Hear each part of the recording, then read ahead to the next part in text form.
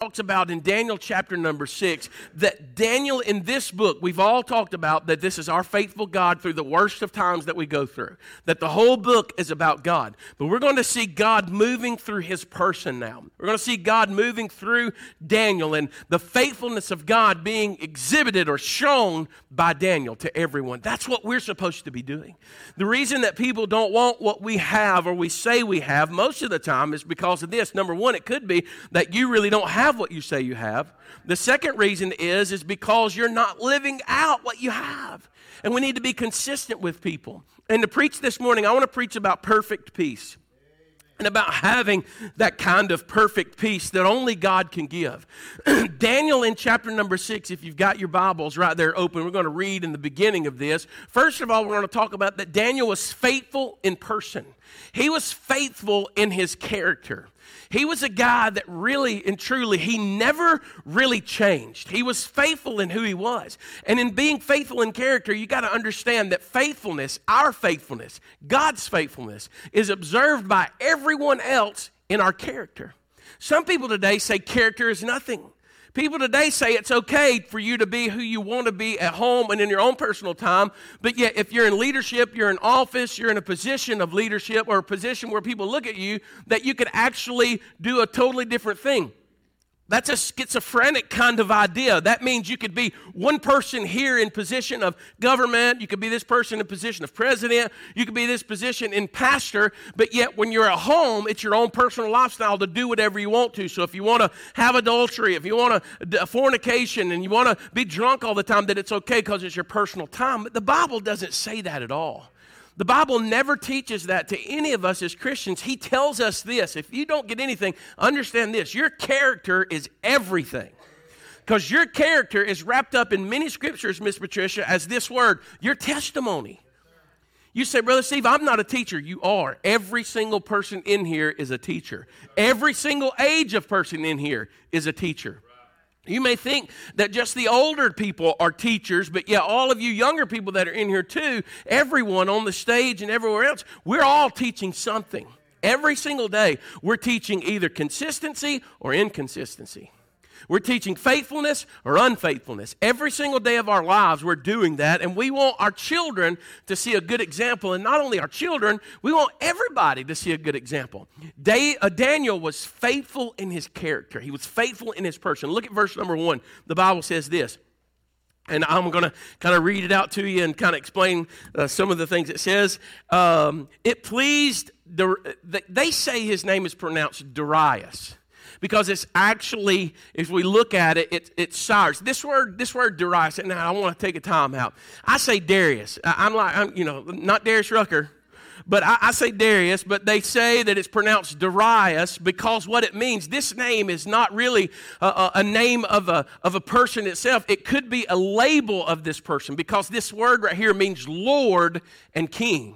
So there were many of the Persian and the Medo or Midianites, which they would call them, but it was the Medo and the Persian, the empires were together, that they would call this person that. So if Wes was a leader in the Persian Empire, we would sometimes go to him and he would be Darius Wesley Brocus, right? And I wonder what Brocus would mean over in their Aramaic. Would it mean he broke us? We have no more money? But Darius, if you look at it, Darius was a term of Lord and King. And so it says it pleased, and I'm going to call him Darius, so y'all can just have your way with me. But it says it pleased Darius to set over the kingdom 120 princes. It says, which should be over the whole kingdom, and over these 3 presidents or governors or rulers, of whom Daniel was first, that the princes might give account unto them, and that the king should have no damage. The Bible says that what Darius did when he came in, and we believe this to be Cyrus the king, when he came in, he set these leaders, and he sectioned out all of this Babylonian area, and he gave a portion to Brian, and he gave a portion to Daniel, and he gave a portion to to Wes and to Drew, and he gave a portion to all these, and he separated out. Basically what this scripture means is that when Darius came into the throne or into kingship, he actually delegated work out to the other people. And it says, and over all of those different areas, or those princes, it says he set 3 rulers over them, and he sectioned it out. And if you look at it real simple, he made senates and senators and made all this stuff and just spaced everything out. But look at the next verse. The Bible says, then this Daniel was preferred above the kings and princes because, why? Look at these words. An excellent spirit was in him. And the king thought to set him over the whole realm. Now you look at this. This is not somebody that he just kind of has known for the last 80 years of Daniel's life. We know that Daniel is in his 80s at this time. It's not that this King Darius or Darius knows that, hey, he's been this way or all that, but he has heard something. And when the first impressions, you ever heard this statement, first impressions are everything? When you first meet people, it's very difficult not to associate with them or associate them with the first time that you ever met them. It's hard to change that kind of thought process. So when Daniel met Darius, something must have been different. Something must have been so different and evident about Daniel and his character that this guy was really just blown back by him. We know that he was put in charge to be king for a day. You know what I mean? And so imagine as he comes in and he takes over. Remember last Sunday we talked about in chapter 5 that the Medo-Persians came in, took over, and Belshazzar's dead, and Nabonidus is dead, and all these kings of Babylon, the golden head is cut off, and now here comes the next chest portion of that image that he sees, out of that silver and stuff. And so here, as he comes in, and he sees Daniel right off the bat with the scarlet, with the gold chain about his neck, and he's a third ruler in the kingdom. I imagine that he had to interview him. I imagine that he thought, well, if this man has all of this apparel on, I'm going to interview him because if he's just killed the king, Belshazzar, evidently he wants to know what his intentions are. And somehow Daniel's character comes out that even this scripture says that he realized there was an excellent spirit in him. Now we know that the Holy Spirit moved upon Daniel. But in this scripture right here, it talks about the excellent lowercase spirit was in him. It's talking about a man who had such character about him, such a godly character about him, that he was a consistent, reliable, friendly, dependable kind of person. And that is what this king wanted. In so much, church, that listen, the Bible says in that last portion of the scripture that he thought to set him over the whole realm. That he said, instead of just us having those 3, it's fine with me if Daniel's ruling over all of them. Then look at the next scripture. Then the presidents and the princes sought to find occasion against Daniel concerning the kingdom. They tried to figure out something that would go against the Medes and the Persians. But look at what it says. It says, but they could find none occasion nor fault. Why? For as much as he was faithful. And that's one of those things. It's that when someone is consistent in their character, it's hard to find, as we say, a chink in the armor. It's hard to find a little bitty crack or something in the chain of their life in order to do that. Now, that would probably be very easy for some of us. We could find those things. And even if you searched in my life, you may be able to find some of those things. But Daniel was a man that the Bible says right here, for as much as he was faithful. And it doesn't say he was godly. It doesn't say he was Messiah-like, the promise of the Messiah. It doesn't say those things. It says that Daniel was consistent. Daniel was dependable. He was a faithful man, and neither was there found no error or no fault in him. There was nothing wrong with him. Now, some of you want to take this to the example of maybe Daniel was sinless, but the Bible has already declared in Romans that all have sinned and come short of the glory of God. Job himself, which was an upright and just man, still had sinned because all have sinned and come short of the glory of God. He was not Christ, but he was so much desirous to be like God, he was found faithful in his life. Daniel was preferred above presidents, above princes, but what made Daniel different from all of the other people that was in the kingdom right here? It wasn't his religion.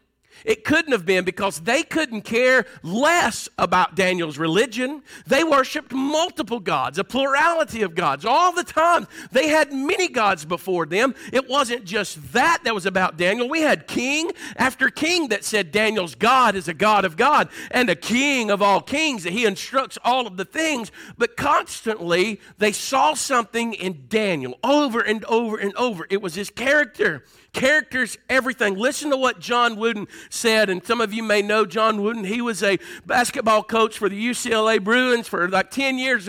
In 10 years of his basketball reign, he had 10 national championships. Listen to what he said. Be more concerned with your character than your reputation, because your character is what you really are, while your reputation is merely what others think you are. Absolutely. You know, you never thought you'd get a basketball quote from me, right? I don't look like the basketball kind of guy. This man said that it doesn't matter about your reputation. And what I'm trying to tell you is that Facebook and Snapchat and Twitter and all these other things, those are just highlight reels. No one ever wants to show the real life. Those are just moments of goodness. Every selfie is a moment of goodness. I have yet to see anyone in a bad day, in a bad spirit, and in a bad way, that they've lost their family, maybe they've had an accident, or maybe they were in sin and all that. I've never seen anybody go, this is a great selfie time. Take it in a bad mood. Every selfie is like, chink, smiling. The girls, I can't do it. All that stuff like that. That's just what you're wanting people to see. Why? Because you're wanting them to believe that you're some kind of person. Well, if you want people to believe that you're some kind of person, don't focus on your reputation. Focus on your character. Focus on your everyday person that you want to be. You need to be faithful in person. Listen to what Junior Hill said, a preacher from Hartsville, Alabama. He said, character is how you treat people that you don't need. If you treat people that do no good for you and that they have no, and what I mean by that is that they can't promote you to the next level. They can't lift you up to get greater things. If you treat them with no respect, with no dignity, no love, and no compassion, then I'm telling you something, when you treat those at the top, every one of them better have their eyes open, because when they don't need you any longer, they're going to treat you that way. Character is everything. And when you try to be a man or a woman of faithfulness and of character, I promise you this, faithfulness is observed in criticism. People are going to critique you. They're going to offer criticism in your life over and over. If you're trying to be a man of God, a woman of God, no matter your age, listen to me, I've never in my life said you try to be a boy of God or a girl of God. It's always been man of God or woman of God. You know why? Because it doesn't matter your age. When you're striving to do that, in my book, you're a man and you're a woman, no matter what your age is. But you're going to face criticism.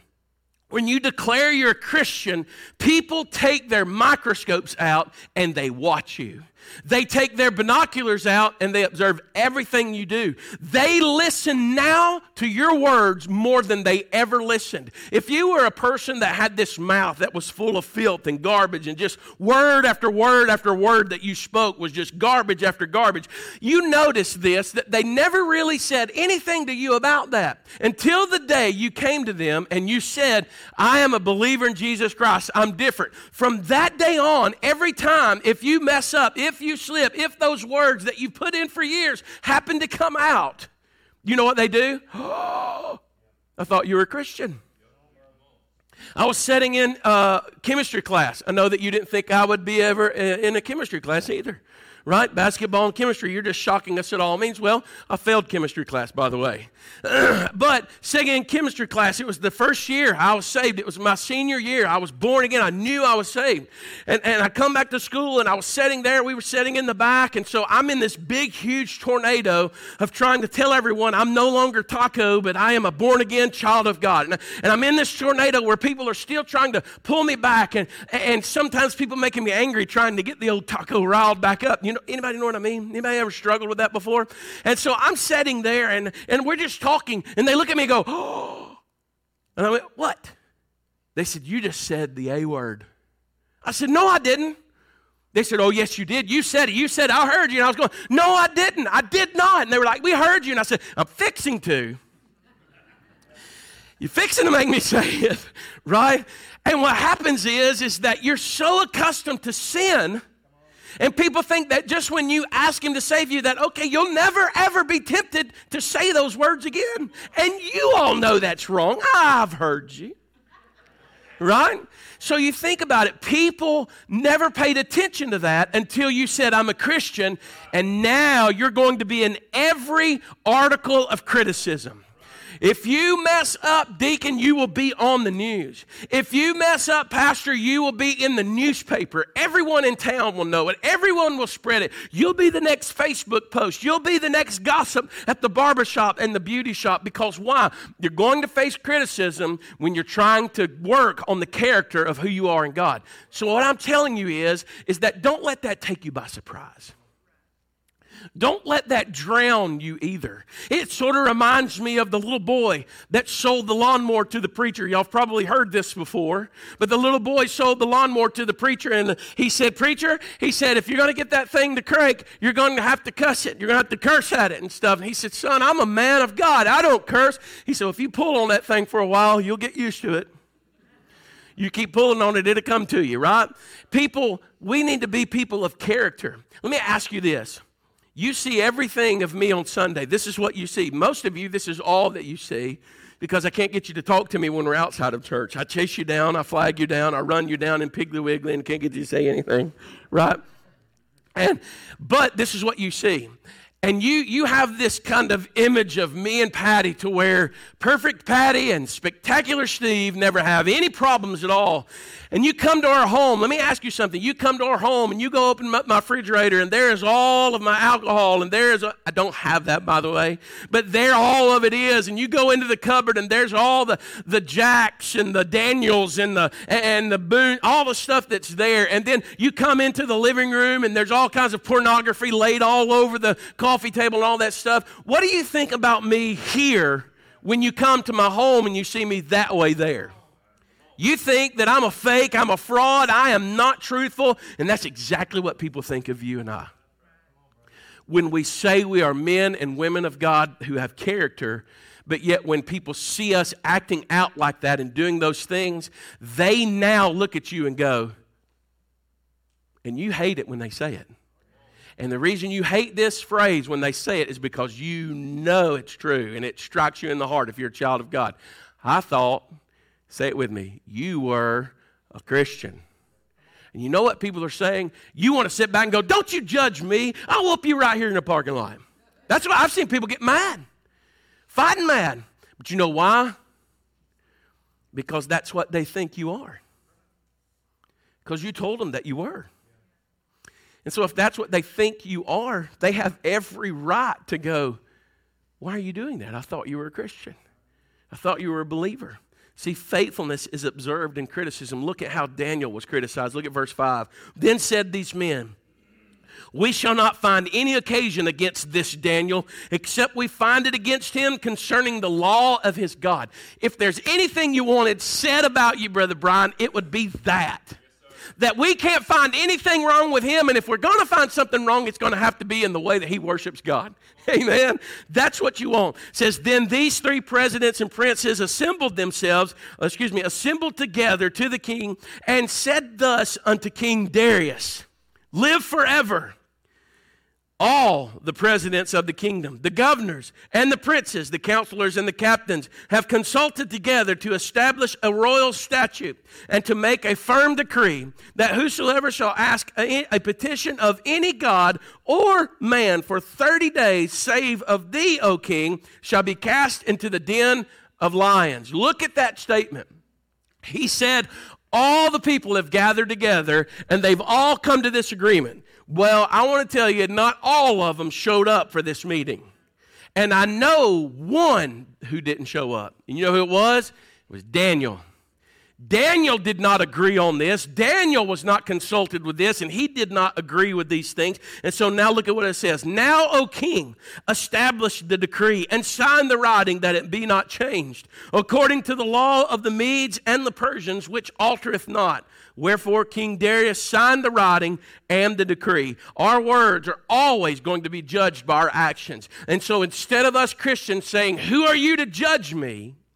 Especially to a lost and dying person who will be lost for eternity, we should look at them when they find us guilty, and we should tell them, you're right.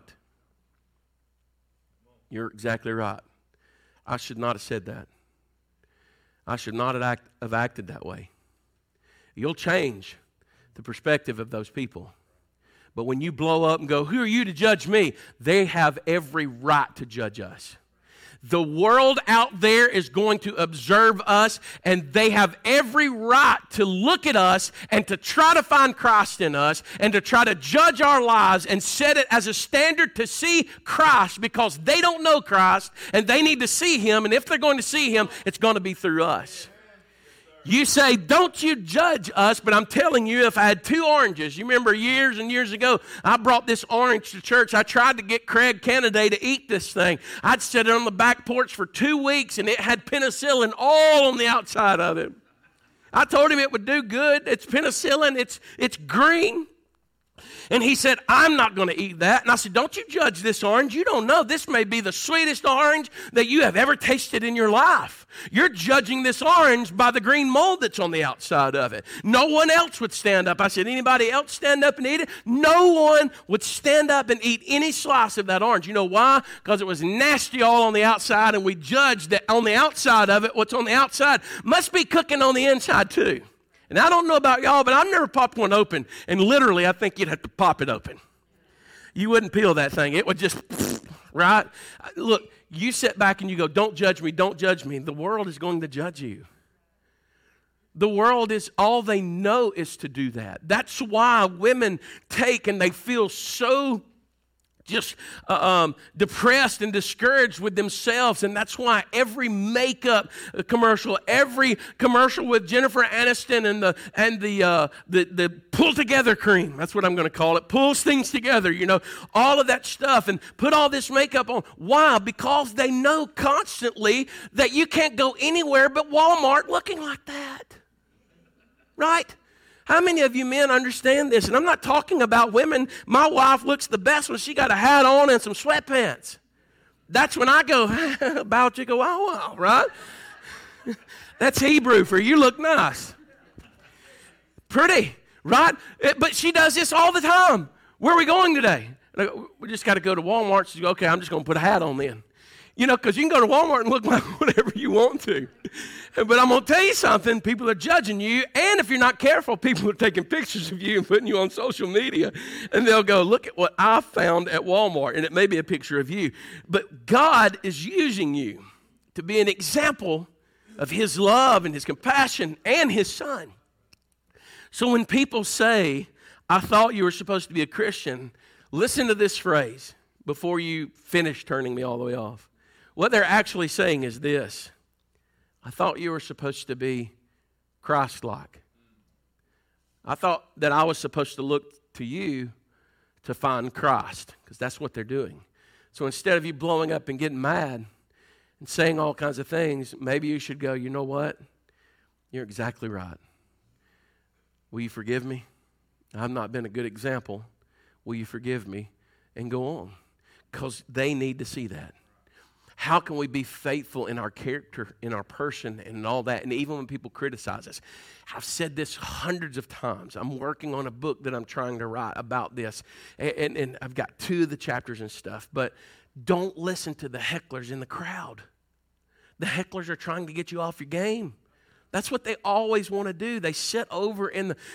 Basketball was the worst for me. Football, at least, you couldn't hardly hear them because you were outside. Basketball is like a beast.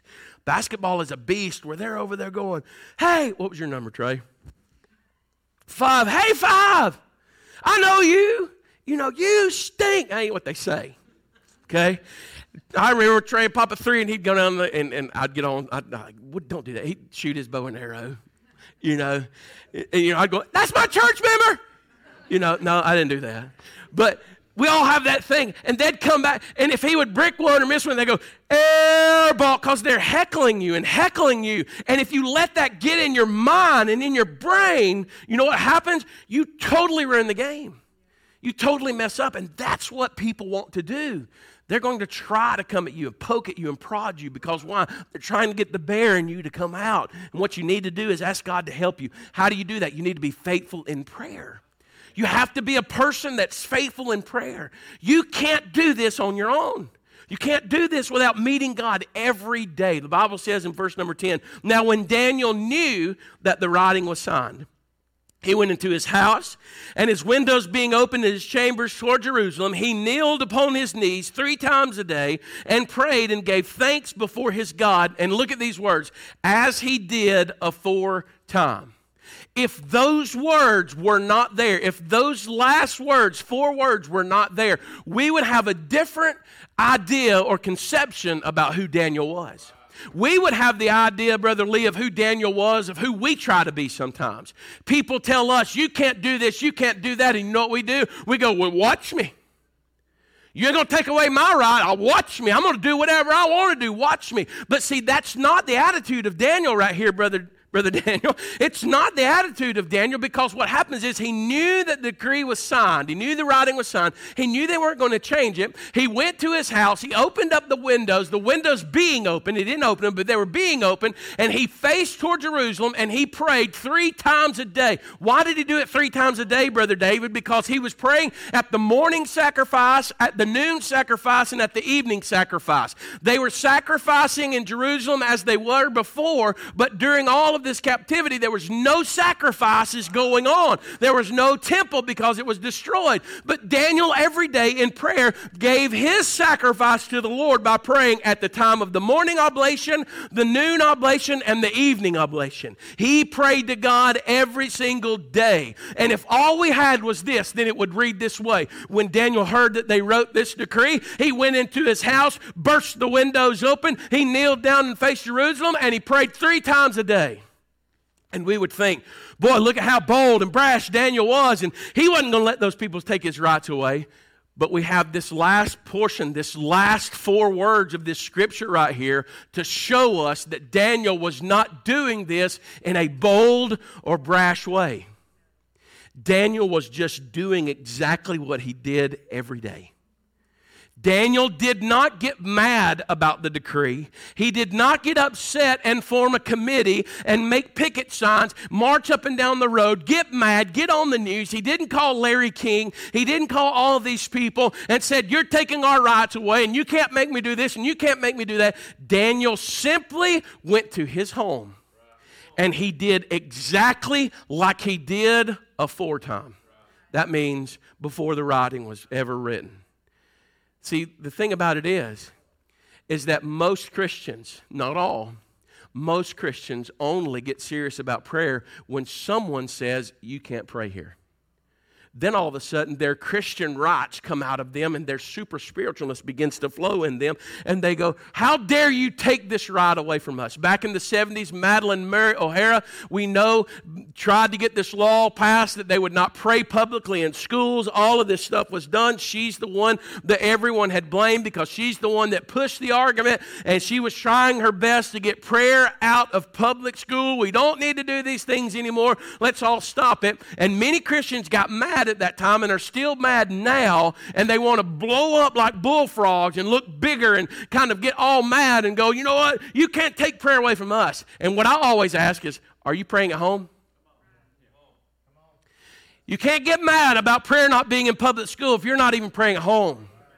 Right? And that's what happens, is that we don't miss our water until the wells run dry. But Daniel was not doing that. Daniel was just doing like he had always done.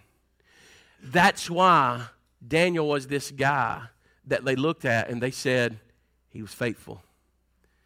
That he couldn't find any fault or flaw in him because why? He was consistent in everything that he did. when it come to prayer, when it come to character, all of that he prayed over and over and over every day. Look at verse number 11. Then these men assembled and found Daniel praying and making supplication before his God. Then they came near and spake before the king concerning the king's decree. It says, hast thou not signed a decree that every man that shall ask a petition of any god or man within 30 days, save of thee, except of thee, O king, shall be cast into the den of lions? The king answered and said, the thing is true, according to the law of the Medes and Persians, which altereth not. Then answered they and said before the king, that Daniel. If you notice this reoccurring theme, Brother David, about Daniel, that Daniel. That's what Belshazzar, the king of Babylon, said about him. Are you that Daniel that was of the captivity of the Jews and which my father delivered from Jewry and brought you out of Judaism? They said, that Daniel. And it seems like all of their close-knit people that they could never get along together unless it was to go against Daniel. Now they're all like, you know him, that Daniel. Who is that Daniel? The one that you thought about putting in charge of over the whole realm. Who? That Daniel, the one that you say is faithful. That Daniel that we can find no fault in. Said, that Daniel which is of the children of the captivity of Judah regardeth not thee, O king, nor the decree that thou hast signed, but maketh his petition 3 times a day. Then the king which heard these words, look at this, don't miss it, was sore displeased with himself. This king here was not dissatisfied in Daniel. He was dissatisfied in his own self. He says, and he sought to do what? He set his heart on Daniel to deliver him. And he labored till the going down of the sun to deliver him. He was so upset about what he had passed. And for some mistaken reason, he had forgotten about Daniel. That's why I believe that Daniel was not present when they held their meeting that said all of the princes, all of the presidents, all of the ones have said we need to do this. That's why I don't believe Daniel was present, because had Daniel been present during that time, then obviously the king would have noticed him, and also obviously why? Because he was one of the greatest people that he knew. He wanted to put him over the whole realm. But he would have also spoken at that time that I am commanded by my God and my Lord to pray unto him. I cannot, like Peter says, we cannot but speak the things of God. We can't stop preaching about him. You can beat us, you can put us in prison, but we cannot help but speak the things of God, because we would rather please God than please men. Daniel would have spoken up, but the Bible says right here that the king was grieved because, why? Somehow Daniel had slipped through it all and he had forgotten about Daniel and his devotion to his God.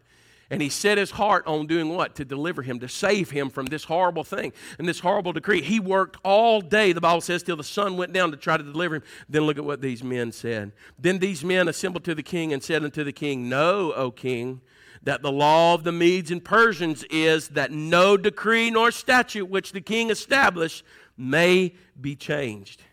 Don't forget, we cannot change the law. You pass the law, you've got to do this. If you're a believer, know that criticism is going to come. But please listen to me, because some preachers are not telling you this.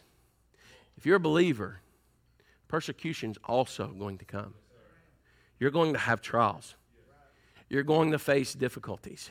You're not going to be exempt from suffering anything here on this earth. And the Bible even says you can count on it coming. Listen, we need to be faithful in the times of persecution.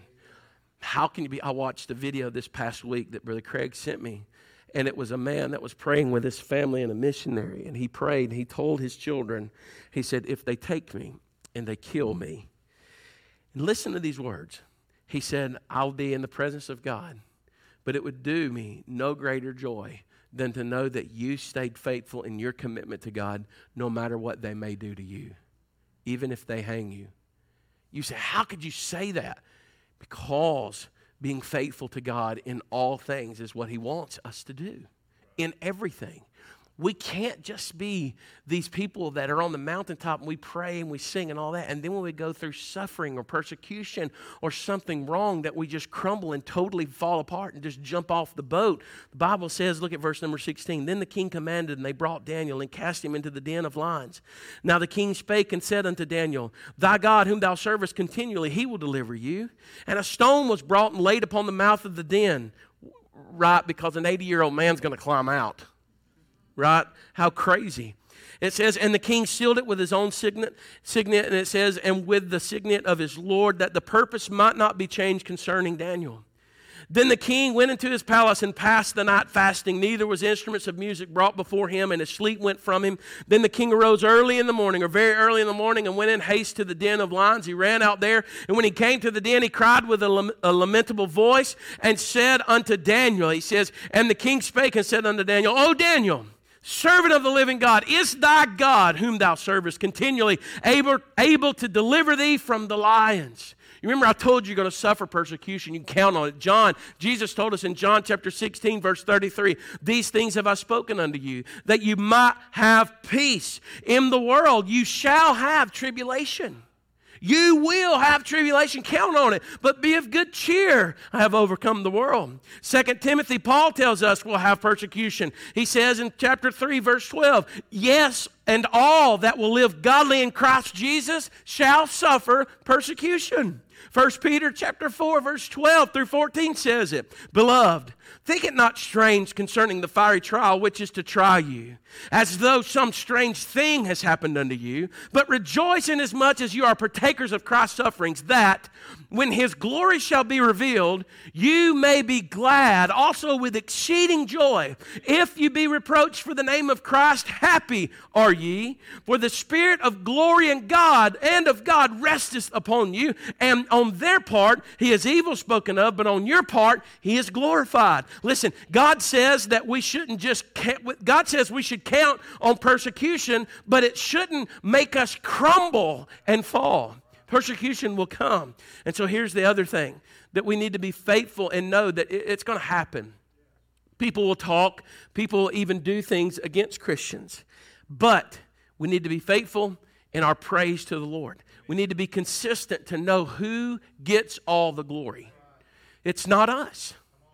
It's not us. When we go through a trying time and they go, man, I don't know how you made it. Sis, I don't know how you made it. You can't go. Well, I just pulled myself up by my bootstraps and I just hung in there. No, because the truth is you can't make it through all of that persecution and all that trial. If it hadn't been for the Lord who was on our side, David said, and Israel said, we would have all died. The Egyptian army would have come in and overtaken. We need to be faithful in our honor and in our praise. Look at what Daniel did. It's the only time Daniel speaks in this whole chapter. It's the only words he speaks. He doesn't go over there and tell those people you're wrong. He doesn't tell King Darius he's wrong. He doesn't tell those governors and princes that they're wrong. This is the only time he speaks in this chapter. Look what it says. Then Daniel said unto the king, out of the den of lions, look at these words, O king, live forever. My God hath sent his angel and has shut the lions' mouths, that they have not hurt me. Why? For as much as before him innocency was found in me. He said, God saw my innocence. God saw that I was not in the wrong, and he spared me. And he says, and I want you to know, also before thee, O king, have I done no hurt. He said, and you should know that in your eyes, they said that I was going against you. They said that I was coming against your decree because I was praying to my God. He said, King, I've not disobeyed you. I've not dishonored you. I've not spoken ill against you and done all those things. Daniel said, I didn't go into my home and say, well, I'm going to do this, and I'll tell you what, I'll show them. I'll open the windows up, and I'll even pray louder so that they hear me. That's not what Daniel did. Daniel said, I cannot but speak the things of God. I cannot but pray to God. I have to do this. But King, I have done you no hurt. I'm not against you, is what he's saying. And he says, then was the king exceeding glad for him, and commanded that they should take up Daniel out of the den. Listen, Daniel in verse 23, he says, so Daniel was taken up out of the den, and no manner of hurt was found upon him, because he believed his God. The Bible says in Isaiah chapter 26, verse number 3, thou wilt keep him in perfect peace, whose mind is stayed on thee, because he trusts in thee. It's perfect peace that Daniel had. It was the peace that the Bible says in Psalms chapter 112, look, it says, he shall not be afraid of evil tidings. And when he hears evil things, why? Because his heart is fixed, trusting in the Lord. Our heart needs fixing. Our hearts need to be fixed. Come on, Brennan. And what it means is that need to be set.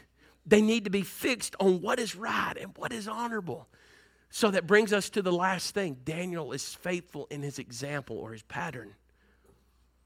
You know, somebody asked years ago, we had a preacher friend, and they asked him to sing a song. He was an evangelist. He said, I can't sing.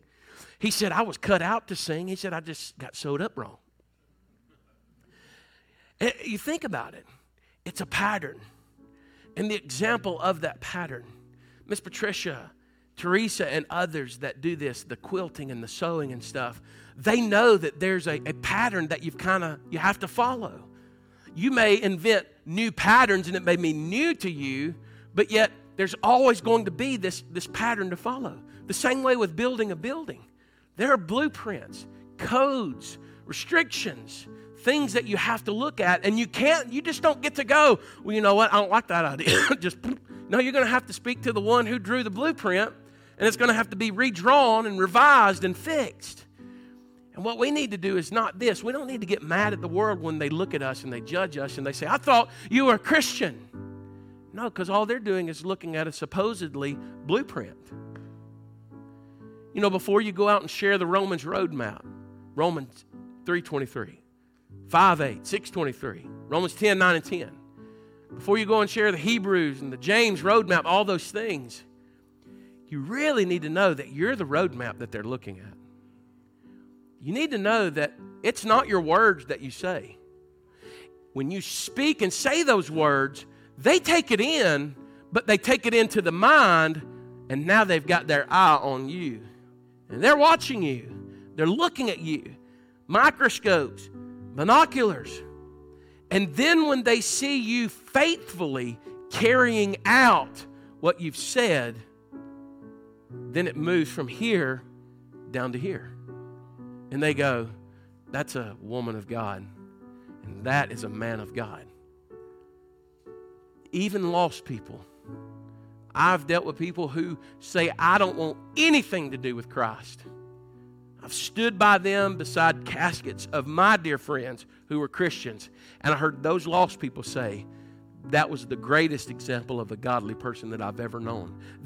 Miss Kim, they didn't even want Christ. They don't even want God. Some of them don't even believe in God. But when they see that person in the end, I've heard them make the statement about that person that was the most godliest person I've ever known. And you want to go, how would you know that? You don't believe in God. But see, the thing is that they desire to. And the example had been set for them. Man, don't you want that said about you? I know that I want it said about myself. Listen to what the Bible says and we'll close. And Daniel the king, in Daniel 6:24, and the king commanded, and they brought those men which had accused Daniel and cast them into the den of lions, them and their children, their wives, and the lions had the mastery of them and break all their bones in pieces, and ever there came of the bottom of the den. And some of you look at this and go, man, where's the mercy in that? Where's the grace in that? Why didn't they just stop that? Because the law of the Medes and Persians could not be altered. And because of what they had done, now it commanded them that they should be going into there because they had lied and deceived the king. And according to the law of the Medes and Persians, you can't change it. If God was with them and wanted to be gracious, he could have shut the mouths of those lions also at that time. But they sowed all of this, and this is what they reaped. And the Bible says, and then King Darius wrote unto all the people, nations, and languages that dwell in all the earth. Look at these words. It's the same words as Nebuchadnezzar. Peace be multiplied unto you. Perfect peace. I make a decree that in every dominion of my kingdom, men tremble and fear before the God of Daniel. For he is the living God, and steadfast, consistent, faithful character forever. And his kingdom is that which shall not be destroyed, and his dominion shall be even unto the end. And it says, he delivereth and rescueth and worketh signs and wonders in heaven and in earth, who hath delivered Daniel from the power of the lions. So this Daniel prospered in the reign of Darius and in the reign of Cyrus the Persian. The faithfulness of Daniel's God and the faithfulness of Daniel himself to his God has moved the heart of another king. It moved the heart of Nebuchadnezzar, and it moved the heart of Darius. Now, it's moving. You say, Brother Steve, what should we do? Listen to 1 Thessalonians. Please, don't turn it off. It says, and the very God of peace will sanctify you wholly. You see that? Sister Jennifer, you see that? It says, the God of peace will sanctify you wholly.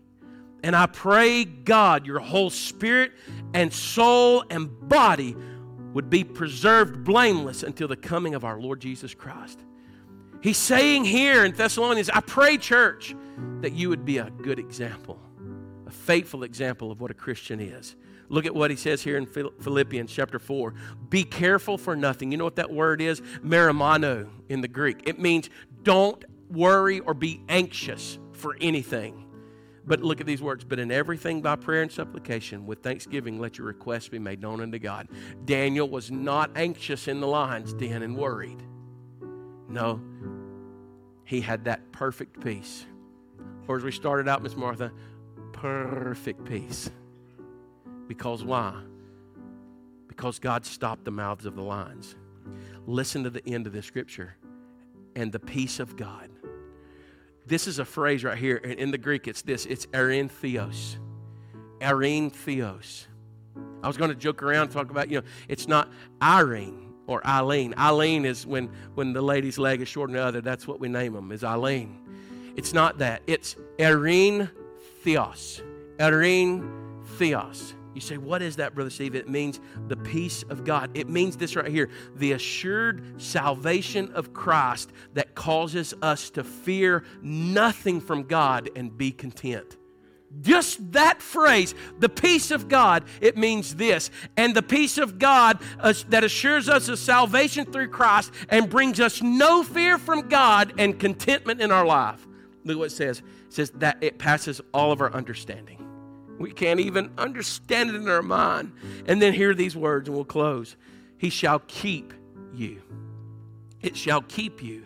That word is phureo, and it means to guard you or to protect you by a military guard to prevent a hostile invasion and to keep the inhabitants of a besieged city from being taken over. That's a big thing. Let me break that down.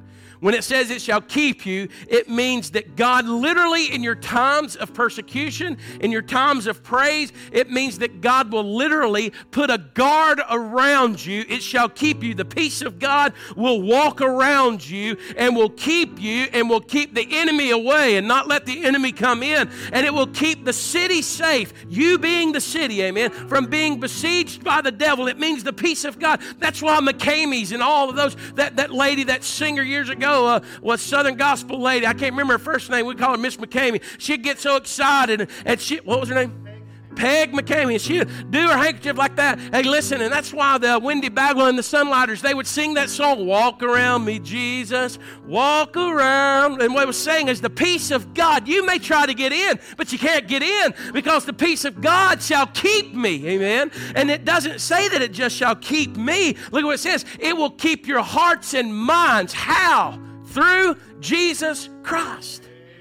Let them talk about you. Let them put us down.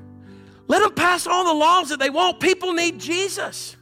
We're so wrapped up in what we think they're taking away from us, and they can't take it away. They can't, Brandon. They can't take it away because why? The peace of God's walking around you. And He's keeping you safe. Brother Steve, I'm worried about what our world is coming to. Absolutely. You know what? The reason you're worried is because you think it's coming to sin. Adrian Rogers says this world's coming to Jesus someday. This world's not going. Listen, this world belongs to Him. It is the Lord's, and the earth is His footstool. Amen. The Bible says He will guard you and keep you. And if you have that, you'll be able to sleep like a baby in a lion's den and have perfect peace. Amen. Some of us don't have it. And what I mean is not salvation. I'm talking about perfect peace. You don't understand what you have in Him, and you're letting the hecklers disturb you and mess you up. They're calling you out. Hey, 5. Hey, 23. Hey, 4. Hey, all that. And they're calling your number out. Hey, Taco. Hey, so-and-so. Hey, Cubby. Hey, this and all that. And you're letting all that junk get to you. And what you need to realize is that God has set a garrison of guards around you, and He will keep you through all of those times, and you need to keep yourself. Be a faithful man and a woman of God. Lord, we thank you. Please, Lord God, let this be more than a message. Let this be more than just preached words. Please, Lord God, if it doesn't sink into the hearts of the people, it is absolutely nothing. And Lord, you know that I can't do that part. I can't do that part. As much as energetic and passionate that I am, I can't make people see this. I want to, but I can't. And God, I pray that you'll help us. Help all the Christians that are here today. If we've been a poor example of your Son, Jesus Christ, forgive us, Lord. Forgive us. Because if the world doesn't see Jesus in us, and they don't ever come to church, and they don't ever come to a revival meeting, how are they going to see you? How are they going to see your Son? How, Lord? If they don't see us at school and at work, all these different places that we go, and they never come to church and never come to a meeting, how will they see you? They have to see you through us. God, please forgive us of a poor example that we may have set out to people in a poor character.